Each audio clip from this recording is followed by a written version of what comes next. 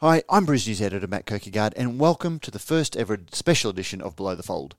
Below the Fold is the part of our weekly beer news podcast where we step beyond the headlines and discuss some of the stories or beer events of the week in a little more depth and with a little more opinion than just the news story itself.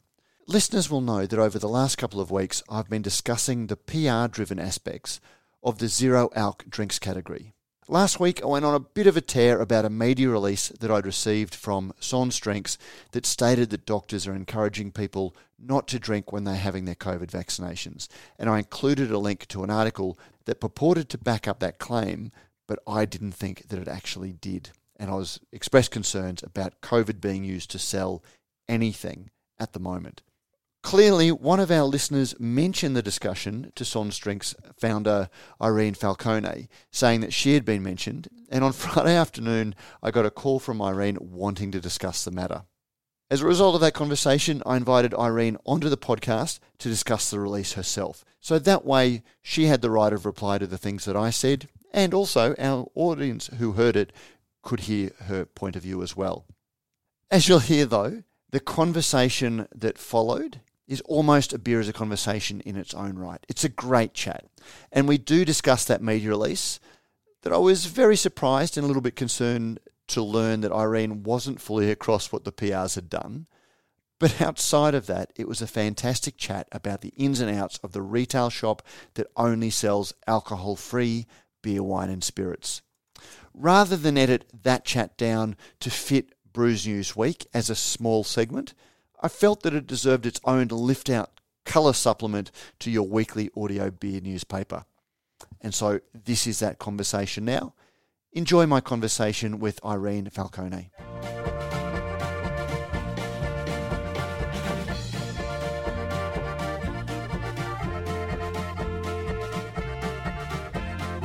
Irene Falcone, welcome to Brews News Week. Thank you for having me. Well, yes. As Thanks you for called having me again. Well, yes. As you point out, we did have a bit of a chat about a media release that came out last week, and you contacted me about that. And this time we get to discuss it actually with you. Thank you. I'm thrilled to have the opportunity to talk about it with you. Now, when we spoke last week, we'd had a bit of a chat, and now I've been, just as background, I'm a supporter of alcohol-free versions of drinks. You know, there are a lot of questions around, you know, who's drinking them and what. The point I was making is that the rise of them seems to have been driven by a lot of media attention in them as much as by consumers actually going, you know, I'd really like to have this beer but without the alcohol in. And so that was where I came from. And I was a little bit surprised that when you'd contacted me, you'd heard that I'd talked about the media release that I'd received from your public relations team, but weren't specifically aware of what they'd said. No, it was a little bit of a shock to me as well. So I'm so thrilled that I was able to get in touch with you and sort of get to the bottom of where this information came from. And I'm so, it's going to be great just to talk about it and clear the air. I can give you my personal views and we can, Absolutely. discuss. So now, have you read the media release now? Because it does quote you in it. It sort of does. I mean, I was trying to find a direct quote, but thereabouts. I mean, there is no doubt a media release that comes from my PR company, regardless if I've seen it or approved it or not, is my responsibility. So I take full responsibility for the media release, and I'm not going to at all pass the blame. So that's that. I also have heard that it's not good to drink in between the jabs. I mean, obviously, it's really important that as many people as possible go out and get vaccinated. That's sort of the number one thing. Yep, thought. Absolutely. Yep. That's really, really important. I guess from my perspective, without trying to capitalize on the COVID situation to try and sell non-alc beer, which is how this would come across, and I get that.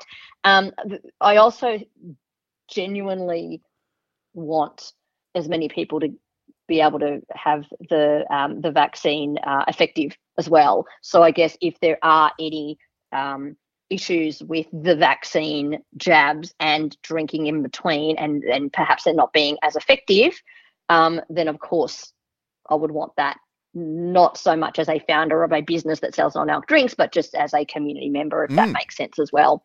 Absolutely, yeah. And again, that was that was a perspective I was coming from, and actually, I'm surprised that you say that you didn't see a direct quote, because the one that I'm looking at says Sans Drinks founder Irene Falcone says the effect of zero alcohol beers is that drinking beer can now be considered as healthy.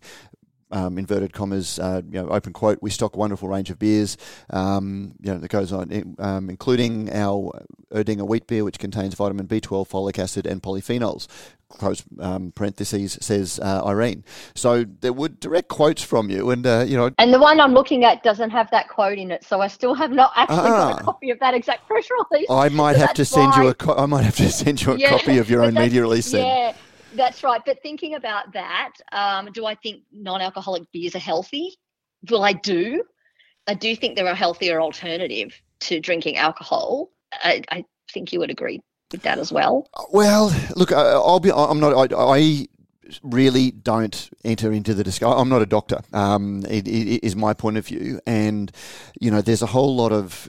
We actually did a podcast called "Confounding Variables," where we talked about these sorts of things. That there are some studies that some people cherry pick that say that people who consume 1 to 2 standard drinks and can limit themselves to that live longer than people that don't have 1 to 2 standard drinks, but then there are people who specialise in epidemiology that talk about, well, that might be because people who can moderate one area of their lives are able to moderate other areas of their lives. We haven't filtered out those confounding variables. So the short answer is I stay right away from anything healthy. I preach the moderation message, that if you are going to drink alcohol, drink moderately. But I also know that, there's the school of thought that says that the social aspects, that the sense of trust, alcohol does release a whole lot of dopamine and endorphins that encourage social interaction and things that maybe there are some benefits. But I certainly,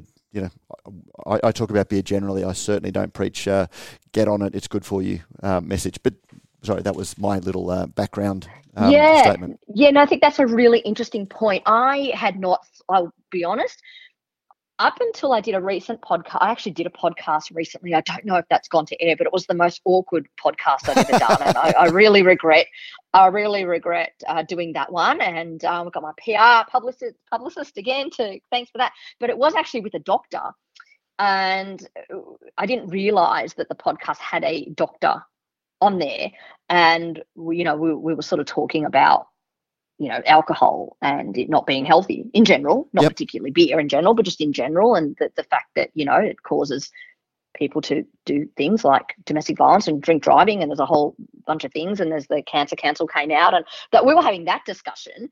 And he was very aggressive, I think, towards me about the blue zones and how these people are living longer and they're drinking 2 or 3 standards a day. And that as a doctor, I think he was actually encouraging that way of thinking.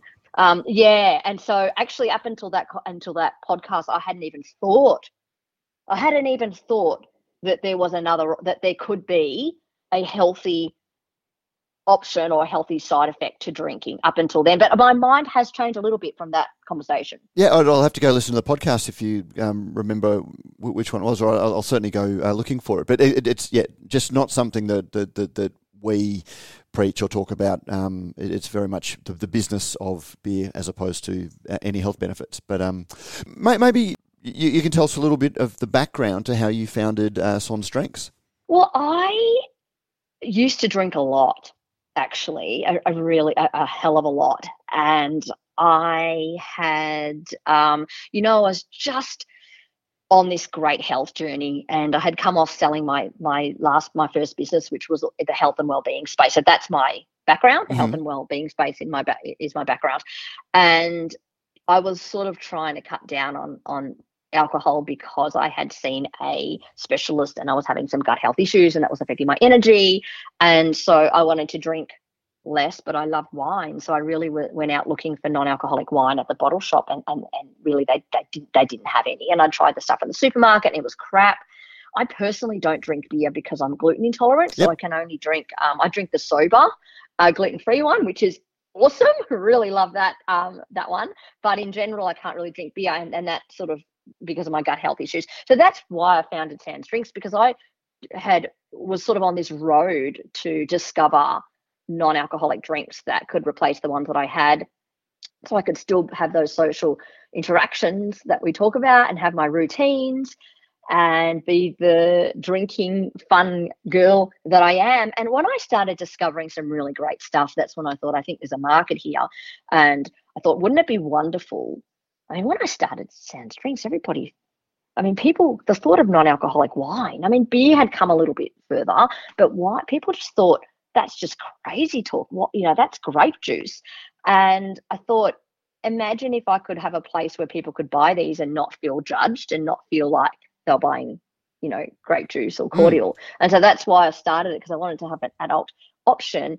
And I also really wanted to tell people, guys, did you know if you like beer, you can get a non-alcoholic beer. It's been sold for years and years and years in Germany. And it tastes just like real beer. And, you can still hold it in your hand. And you know what? You can even put a stubby holder around and people won't even know, and you'll still taste and smell like beer. And then you can drive home and do the soccer stuff and those sorts of things. I just thought it was like an untapped, your market would know because you live and breathe the space. But for the general person, like my husband or someone's uncle or brother, they didn't know that these existed. So for me, it was really about driving that knowledge that there were options. And I would like to add as well that I'm not part of the sober community. So my business has never been about don't drink. My audience are people who drink. People who don't drink aren't interested in my drinks because they're just drinking lemonade anyway. Yeah, and funnily enough, because you did a survey that we also referenced, and it was interesting that of the 700-odd recipients of the survey, or people who completed the survey, more than a third drank 2 to 4 times a week. Just under a quarter drank only on weekends. 12% drank every day, and only a shade under 30% don't drink alcohol at all. So you're obviously catering to people who want to enjoy, for whatever reason, the things that they often enjoy, but just without the alcohol. Oh, absolutely. So when it comes to beer, the type of guy that's coming into my store, it's usually like a tradie, like the tradie sort of type, and they drink real beer, but they just want to have a couple of, usually they actually might drink a few non-alc beers. Like they start with an alcoholic beer and then move to a non-alc beer in the same evening. Or it might be that they drink the non-alcoholic beer sort of Monday to Friday, and then they turn on to the alcoholic beer later in the week. And they mix it up. It's not one or the other. And I think that's been a testament to the success of Sans Drinks, in that it's been about that approach that, everybody generally that I've spoken to, maybe because it's my audience, but most people generally want to drink a bit less.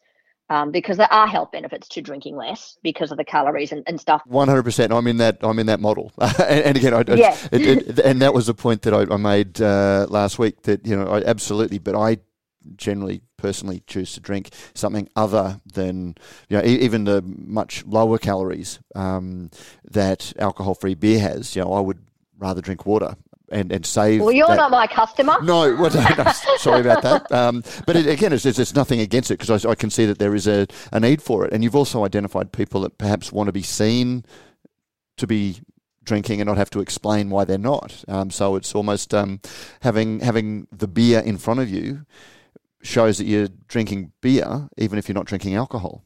Especially in a situation where you're talking and socializing, you tend to just put something in your hand, walk around and sort of sip it, and you don't really realize how much you're drinking. So to be able to sort of interchange. And can I be honest, that's when I'm likely to be doing it as well, because I don't want to have to explain, hey, aren't you a beer rider? You're not, why are you drinking water? So you can sort of give the appearance that you're still drinking when you're not.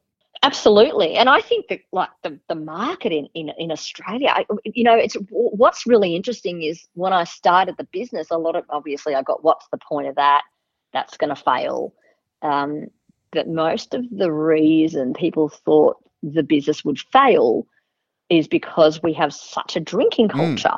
in Australia. But what's interesting is that it's because of the drinking culture that the business has been, that let's forget my business, but let's talk about the non-alc beer category. The non-alcoholic beer category has been really successful in Australia and growing really strong, probably even at a higher rate than even my business is growing, and that higher rate than the wine and the spirit category is growing. And I think that's because we do have a drinking culture. And I think that helps, because it's not an alcohol culture we have. It's a drinking culture. It's not a culture of drinking the way that perhaps the French and the Germans do. It's a drinking culture. We drink to drink. To socialise. We drink to socialise, yeah. And I think that's the common thread between regular beer, low beer, and the non-alc beer, I think. Now, and you said the business is expanding. Your PR person got back and said, I think you're opening, you're looking at expanding. Now, they may not... You may not have wanted them to say that, but it sounds like you're on a bit of a tear and you are expanding. Well, yeah, I have to, because if I don't, somebody else will. So we do have, we will expand to 20 stores across Australia. But the stores are really an ad for the online as well. I mean, we're in COVID at the moment, and I mean, whilst my bottle shop is open, it's very quiet out there, and so it should be as well. I certainly don't want people coming out of their home shopping when they should be at home. I'd much prefer they bought online. I don't even know how I feel about alcohol, like about bottle shops being allowed to be open in this time as well. I do think people can order all the drinks, alcoholic and non-alcoholic, online. I don't think it's necessary.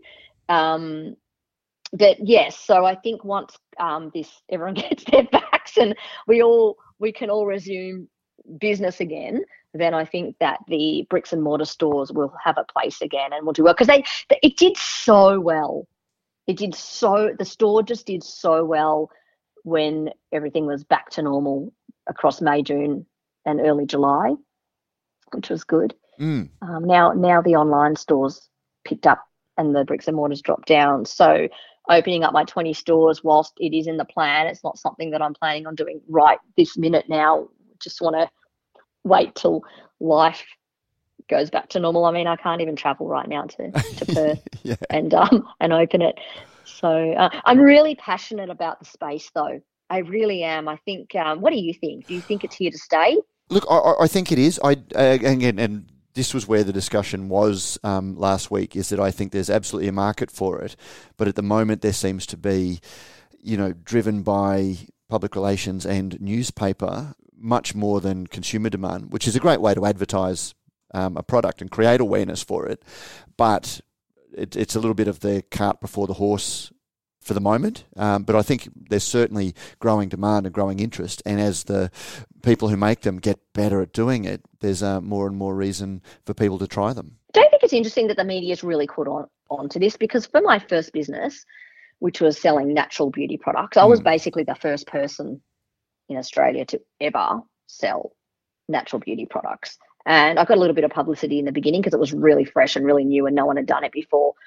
But to get more than one or two articles was a real struggle. And I really couldn't get any publicity for that business. It was really hard. This business, I've got to say, like, hand on heart, I know that I have a PR company and I know they send out press releases, and I know other beer companies do that as well. And it's because we don't have big advertising budgets to be able to do the ads that we would like to do if we were Carlton. Absolutely. So it's the only option we have. However, in 9 times out of 10, the media has come to me. There seems to be a media appetite for the category beyond us needing to push it too far. Pretty much, you've made my point, is that the media is dining out on this, and I think it's a bit of an SEO term for them. They've realised that there is interest from people hearing about them, and so they're creating content themselves to fill that need.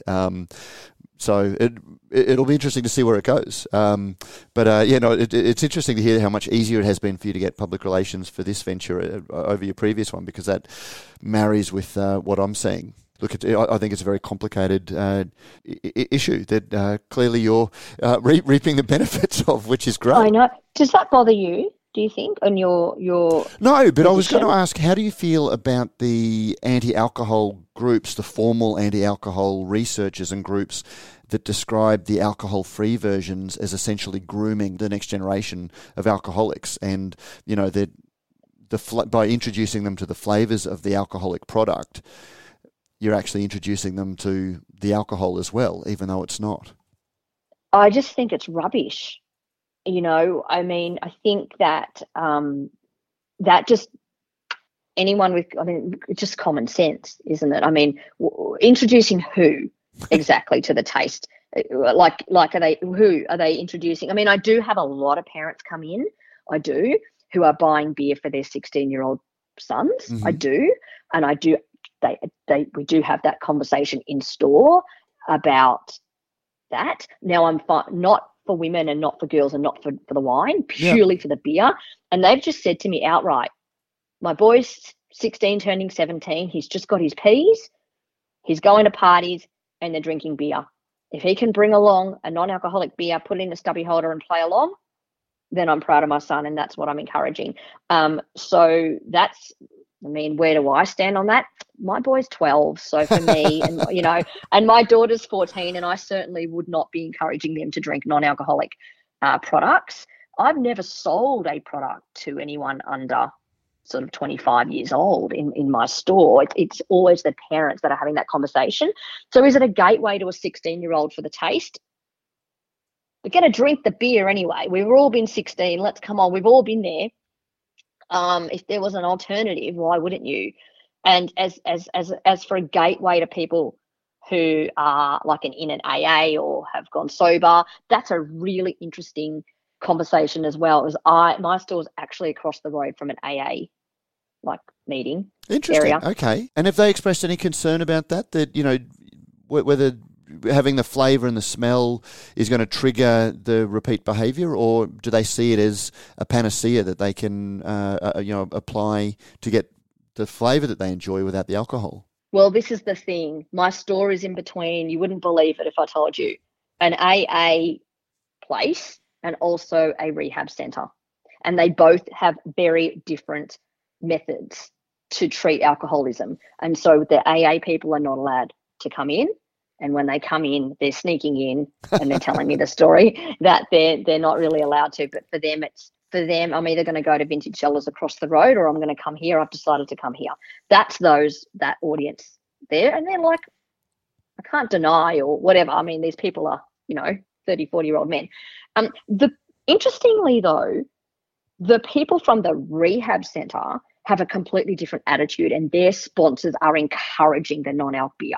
So AA don't, but some of the other methods are. And they're saying that they're actually helping when they're saying to me, when I can go home and drink this can at home in front of the TV and I don't have to think about the alcoholic beer, I feel fantastic. And so for them, it's an aid. So it does completely depend on, so in answer to your question, it depends on the process that the rehab centre or the AA, whatever their actual methods are, and they're driven by sponsors and whatever doctors or whoever they are. But there's really different opinions on that. But you didn't knowingly put the set up shop between a rehab and an AA, did you? No, well, don't forget, I'm across the road from a major liquor store as well. So, no, it's just there's probably AA meetings and rehab centres in every suburb that we don't know about. I just know about them because people come in. and how do you go being across the road from Dan Murphy's then? Because they are increasingly, having, multiple doors of alcohol-free products as well. Yeah, it's not Dan's, it's Vintage Cellars. Oh, Vintage Cellars, okay. But same. The Vintage Cellars aren't as strong in terms of non-alc. Dan's are interesting. Now, Dan's have increased their non-alc, but I question how much data they have on and how much expertise they might have in their selection of products, because I do look at what they're selling, and I know that they've increased their SKUs. And I was nervous, and then I looked at the SKUs they're increasing, and I was thinking, what are you doing? No one buys that. Why didn't you buy this? And so I think that they have, And I think that's great because obviously, and Woolworths as well, and Coles, like everyone's increasing their drinks, and that's fine and it's wonderful and it's a great ad for me and it's great for the industry. I don't think it's going to be detrimental to my business, because when people go in there, they kind of get a taste for it. Then they come to me as a specialty store, and then they'll try the really good stuff, particularly with the wine and the spirits that I've seen that they've got. So I don't feel threatened. But then also for Nourish Life, my first business, I mean, Chemist Warehouse and Priceline ended up stocking almost everything I had as well. It was still a really successful business. And I think I have a really good offering. And I think there's a place for a specialty store that just does non-alc as well. But many people don't want to walk into a liquor store and buy non-alc. If you're trying to cut down on alcohol, where are you going to buy, You make a good point. And, many people don't really want to buy their beer or their wine, non-alcoholic beer, or any beer or wine, really, when they're buying their toilet paper. And that's not in the supermarket. It's not really the right environment either. So I think I do have a little niche here. Mm-hmm. But, okay, and what do you think of the supermarkets? Because that's the other criticism, where, supermarkets where anyone can go in and buy non-alc products. How do you feel about them being stocked in a general supermarket? Yeah, really interesting question. I actually wrote an opinion piece on this and I sent it to the papers and no one picked it up. So obviously nobody wanted to hear maybe I should send it to you. Please do. Yeah. So I'd written an opinion piece on it because there's a organisation out there. I can't remember who they are, what their name is now, but they're saying that it's not good, that it's not a good place to be advertising non-alcoholic drinks. And even in Europe, you can buy alcoholic drinks from the supermarket, but you can't here. There's a little bit of confusion. Yeah, my opinion on that is the supermarket is absolutely no place at all for non-alcoholic beer, wine and spirits. Absolutely, categorically no. For so many reasons. Firstly, it is frequented by children, by kids, and kids and young adults don't really know the difference between a non-alcoholic beer and an alcoholic beer. They're just seeing Corona, they're just seeing Heineken. So they're being exposed to that branding very strongly on a daily basis, thousands of stores. With their parents, and when you're in an environment like a bottle shop, even like my shop, kids aren't in there all the time getting their ice cream and snacks and with their parents and in their trolley. It's a different environment. So I don't think that's a great place for it anyway. But from a brand perspective, why would you want your product sold next to cordial? We're trying to give adults a non-alcoholic alternative to the real thing. I'm not sure how I feel about it positioned with the cordial and the Cokes and the lemonades. So that's interesting. And then the price point on them as well is very obvious. So if someone will walk into my store and buy a $30 bottle of wine, not a problem at all, or some craft beer, it's like $30 for a 6-pack, not a problem. But in the supermarket, the price difference between that and sort of water and lemonade and tonic water is a lot bigger. So I think that there's just so many, it doesn't serve for anybody except for obviously the supermarkets trying to get a money grab for the category. And because they can sell it because it's zero alcohol. I'm interested in the point that you make about it being sold with cordial, because that's the suggestion that the anti-alcohol lobby suggests that it's grooming. It's making children aware of the branding for the mainstream CUB products or the Heineken products. So you agree with that element of it, but not that I do. They're a gateway drug, for want of a better word. Well, I think there's a big difference about accessibility. Mm-hmm. I think it's exactly. So I think that being accessible next to your lemonade could be a gateway, yes, in that environment, yes. But I don't think it's a gateway specifically in the right environment. So, like for example, kids and young adults aren't walking into Dan Murphy's and they're not walking into my store either, and they're not Googling it online. You've got to go seek it out. To go seek it out is one thing, but to be hit with it when you're just in the shopping, pushing around a basket, or you're with your parents at that and you just want to get a Gatorade, I think that's a different environment. So I'm not sure it's the right thing to do for supermarkets. Of course, I'm going to say that, though. I don't want the supermarkets competing with me. But you're honest about that, which is, again, everyone's going to have a point of view that's shaped by something. So, Ken, what are the laws around children coming into Son's Drinks? Is there any barrier, or is it, as some people have described it, a bottle shop for alcohol-free drinks, or a bar for alcohol that only serves alcohol-free drinks? That's just a milk bar. Can kids under 18 walk in to your store? They can, but I would ask for ID, and they haven't. Okay. No one. There has only been one occasion in the 3 months that I've been open where we had like a kid come in, and he was 13, and he as soon as he walked in, I thought, here we go, it's the first time I'm going to encounter this. And so I just asked him, where's your dad? Where's your mum? And they said, they're just outside in the car. And I said, what did you want to buy? And he wanted to buy a Coke in my fridge, or my kombucha fridge, like a cola. Yeah. And that was fine. But I would not have sold him. I definitely would not have sold him a non-alcoholic beer or wine. Absolutely not. No. So whilst I'm legally allowed to, there must be a social responsibility from people who are managing these stores. And I don't know if that social responsibility is at the checkout at Woolworths. And I mean, you make an interesting point, because straight away I'm wondering whether, if a child is legally able to, and whether they're being discriminated against. Have you spoken to lawyers about this? Well, they are in my store. Yeah, they are in my store, and I have no problem discriminating against them. If they want to go, I mean, they wouldn't be able to go into Dan Murphy's and buy non-alc. I don't think they'd be allowed in the door, are they? I don't know how that works. I think every state has different liquor licensing laws, which is a challenge to keep up with. Right, yeah. I mean, I can tell you now, for me, and when I roll out all of my stores, the products will not be sold to anyone under 18, and if they look young, I'll be asking for ID. However, if they want to pop in and get a kombucha or a soft drink, then that's fine. But it doesn't lend itself to that audience. I mean, my customer base is very strong. 85% women, health conscious women, 30 plus. Mm-hmm. Is my audience, and then they're buying for the beer for their husbands. I don't have a huge male. I have 25% of my audience being sort of men, but really it's a women. So I don't really have the issue with the kids.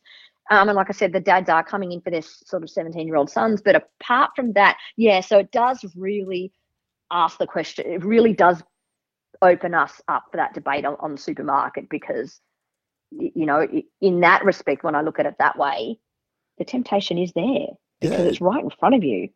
It's very interesting. And how do people go with the price? Because I would imagine that's the other thing, is that they're quite expensive. You're not saving anything over, quite often, the alcohol versions of the same products. No, it's really interesting, isn't it? When I first started, everyone was up in arms about the price of why is it not cheap like lemonade. If we take the liquor tax out of it for a second, alcohol is not an expensive ingredient. So people are like, there's no alcohol in it. Why is it costing you $4 or whatever? Well, alcohol's not an expensive ingredient. It's not gold leaves in there. It's just a cheap ingredient, right? And so what price are you putting on getting drunk, right? Why is getting drunk an expensive? Do you know what I mean? Like, that's a really. So then you just go, what's the liquor tax then on that? And if we take the liquor tax off, generally when it comes to wine, if you take the liquor tax off, the prices are comparable to what a wine would be if you took the liquor tax off. Beer's beer's different. I mean, your Heinekens and your Carltons are cheap, so that's fine because they're mass produced. But then you've got to go down to the argument of these craft beers are expensive because they're in low production and they cost a lot of money to make. I mean, there's no margin in it anyway. It's not like people always attack me all the time on social media. I'm like, why don't you go onto Dan Murphy's social media and attack their prices? It's the same price.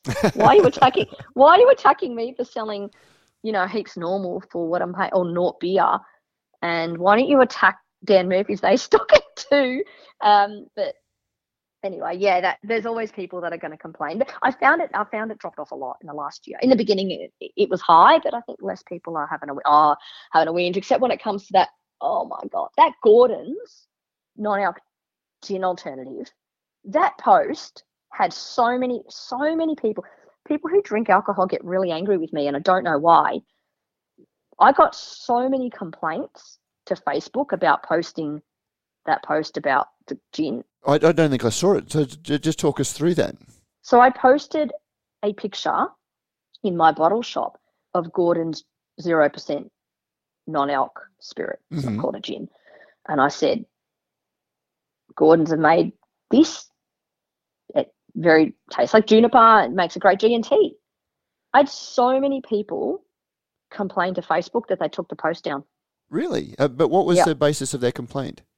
I don't know the basis of the complaint because obviously Facebook don't tell me. But I had a lot of people report the post. A lot of people who drink alcohol got very angry. I had about 2,000 or 3,000 comments. It's been removed now. But the comments, if you read the comments, I left all the comments on because I don't believe in the cancer culture, right? So there's a lot of people were saying that it's snake oil and I'm a rip-off because it was $35. Yeah, and what a terrible idea it was. And why would anyone buy lolly water? And so the people who drank gin were very, very, very passionate about.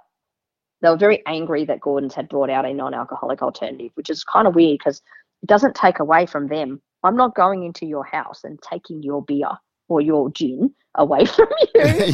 I'm just giving people another alternative. And I just thought that was a really people who, it was the same when I was on A Current Affair. There's a certain demographic of Australia who are very, very, very angry about the non-alc space. They don't want it. They don't believe in it. And they honestly feel like it's taking away from their regular drinking. Okay. Well, hopefully you don't think that that's me because that wasn't my No. No, I don't. No, but no, I don't think you're that. I think you and your audience are probably are quite sophisticated. But there are groups in Australia who don't get it. Yeah. Hey, I'm just conscious of the time as well. So just before, it's been a great chat, but I have to ask this question, just sort of looking at where you are on Sydney's northern beaches and talking about the price. How much do you think that this is a little bit Sydney centric, or a upper middle class mindset that's willing to invest the dollars in this, or do you think this has much broader appeal right across the economy and right across the country? I think that it has very broad appeal, but I think there are pockets that you're not going to convert. I don't know where they live though. But it's not financial. It's not a financial challenge. It's just maybe cultural or perception. Yeah. So you think about socioeconomics and disposable income, and you think about the liquor industry, and you think about the non-alcoholic industry. There are drinks across the board. I can sell a bottle of wine, non-alcoholic wine, for $9, and you can get an alcoholic wine in the liquor store for $9. It's a bit of an entry point. You can probably get something for $6, but something decent for about $9-10 a bottle. And people will buy that. There are people who are more than happy to chuck another $2 on top of that $9 and get something decent in the non-alc space. And I think that's where freshwater lends itself, and some of the really nice areas or more like people that might have a bit more of disposable income. Those areas are all over Sydney though. Even like every area has people at all, disposable income levels. But the beauty is the range.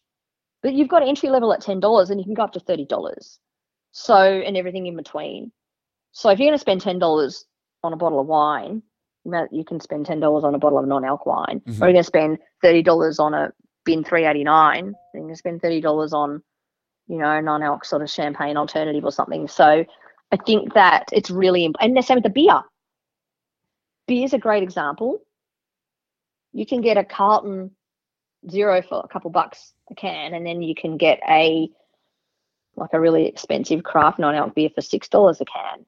And so you can still, depending on how much money you have, I call it payday and what is it, non-payday, you know what I mean? Like on so non-payday you spend a few dollars more and treat yourself. Yeah.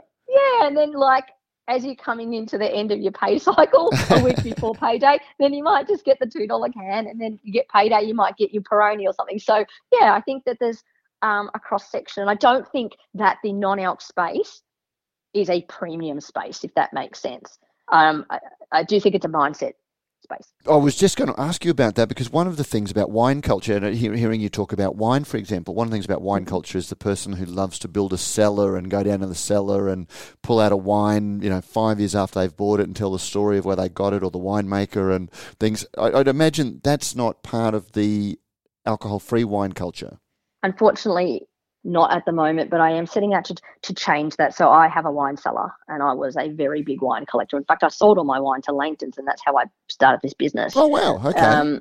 Yeah. So I'm like a Elderton Command 2005, 2006 girl, and like the Hill of Grace, and I'm obsessed with wine. I'm a real wine girl. I know this is a beer podcast, but I love wine, and my wine cellar's empty at the moment. I've got my vacuum cleaner in there and an old fridge at the moment. It's just like a storeroom. Okay. But you can't sell a non-alc.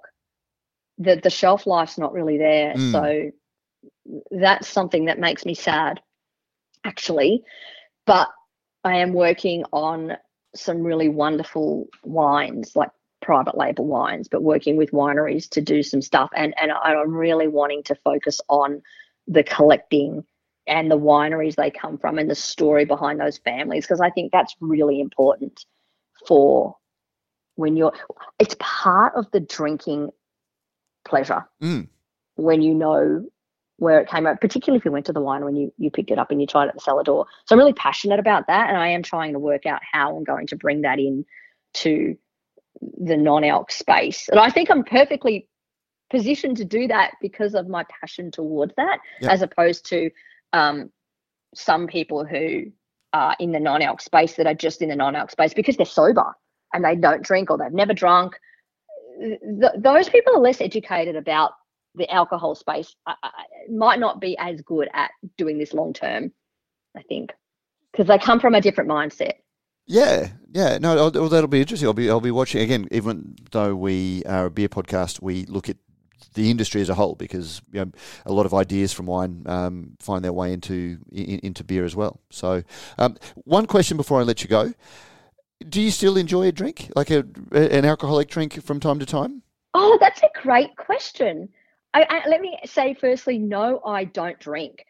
So when I started the business, I wasn't drinking, and I felt really great. And then I started the business, and I felt really good.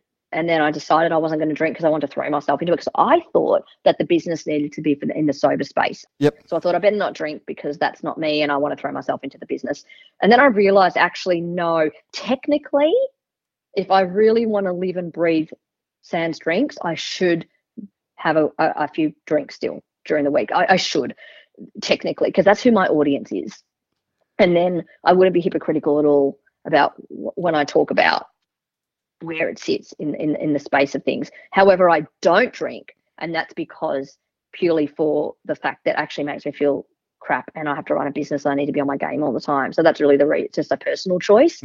So, I mean, my husband, who works in the business with me, I mean, he still has a beer on the weekend, an alcoholic beer on the weekend, and there's no judgment there. So, yeah, there's no judgment, but I just don't for my own benefit, so I can get up early and talk to you and not feel hungover. But there's just so much great non-alcoholic drinks out there that I don't really need to, because it's like a smorgasbord. But that said, I could probably get a lot of alcohol from. I could probably access.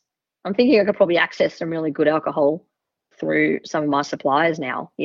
Because they sell both. And I could probably build up a cellar now.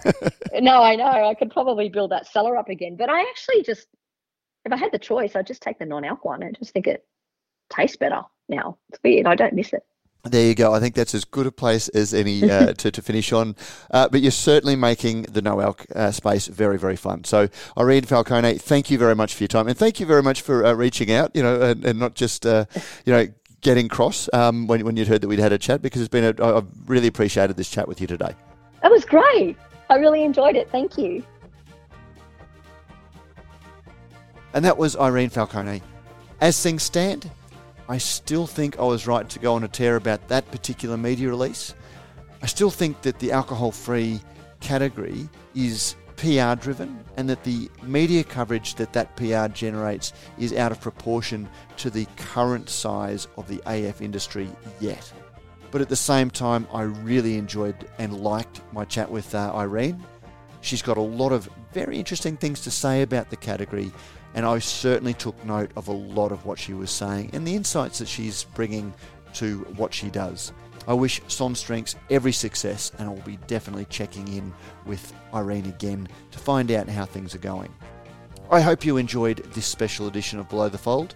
I really look forward to the discussion about this one in our Facebook group or through our emails or the other places you can reach out to us, and you can find a link to that group in the show notes. Radio Brews News and Below the Fold is produced by Vivian Topalovic and edited by Joanne Helder. Look forward to seeing you next Tuesday night for a Beer as a Conversation, and again next week for Brews News Week.